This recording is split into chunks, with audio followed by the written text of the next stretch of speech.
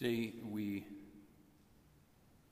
hold the anniversary, a very sad anniversary of the passing of Roe v. Wade many years ago now.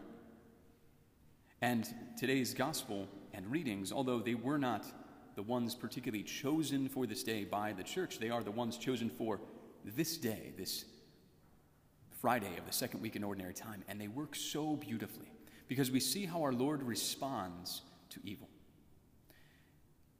In the history of this world, and we see this throughout Scripture and throughout history, whenever we turn from our Lord, great evils arise.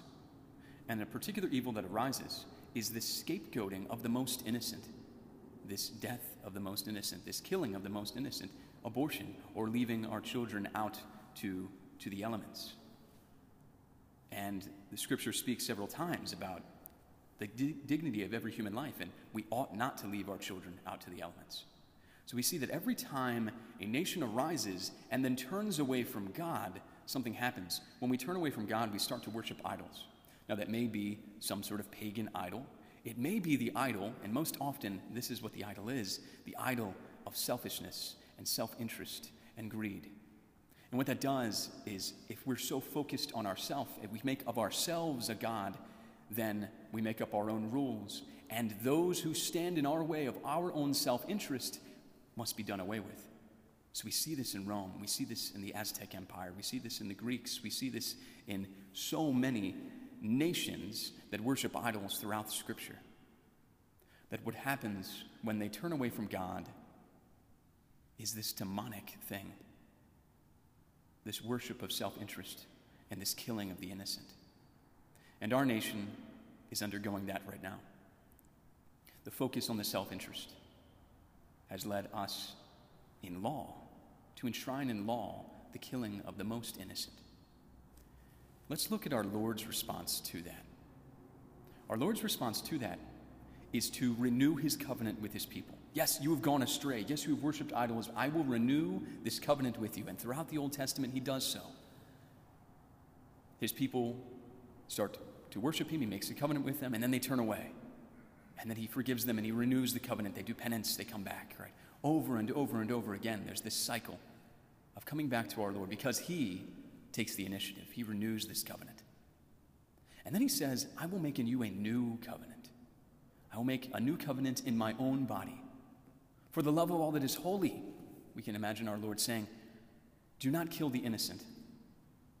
Instead of the innocent being killed, I will give up myself to spare the innocent and renew this covenant in my own body, in my own blood, which is the celebration that we celebrate every day, the sacrifice of our Lord. He makes himself the scapegoat. God himself makes himself the one who is sacrificed so that all things may be made new, that we may be reconciled to him. God puts himself in the middle of the fray and says, do not kill the innocent, kill me instead. And in that way, he renews this covenant. He brings us back to himself. And then in our gospel, we see how he instructs us to respond to evil in our midst. In this beautiful gospel, he summons the 12, these apostles, these messengers of his good news. And it's interesting. He sends them, he calls them for three reasons. First, that they might be with him, and he might send them forth to preach and to have authority to drive out demons. What a beautiful encapsulation of the Christian mission. Be with Christ, know Christ, love Christ, serve Christ, pray. Two, he sends us out to preach the good news of this new covenant, of our Lord's mercy and forgiveness and eternal love, renewal in him, the law of love of our Lord. He sends us out in the midst of this world that will reject it to preach that good news. And finally, to have authority to drive out demons. No exorcist exercises in his own name. It doesn't work. We exorcise, we cast out demons in the name of Jesus Christ. The power doesn't lie in the man, the power lies in Jesus Christ, who has renewed all things in his own body, who has made himself the scapegoat. So this is a beautiful formula for us. First, we must pray. We must be with our Lord. We must dedicate ourselves entirely to love of our Lord. We must be with him.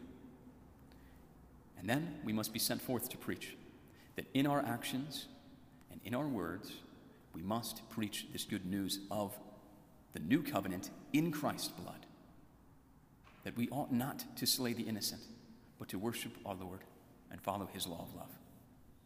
And finally, to have authority to drive out demons. And we do, brothers and sisters. Yes, priests in a particular way, and the ministerial priesthood do, but all of us, by the power of prayer in the name of Jesus Christ, to cast out demons.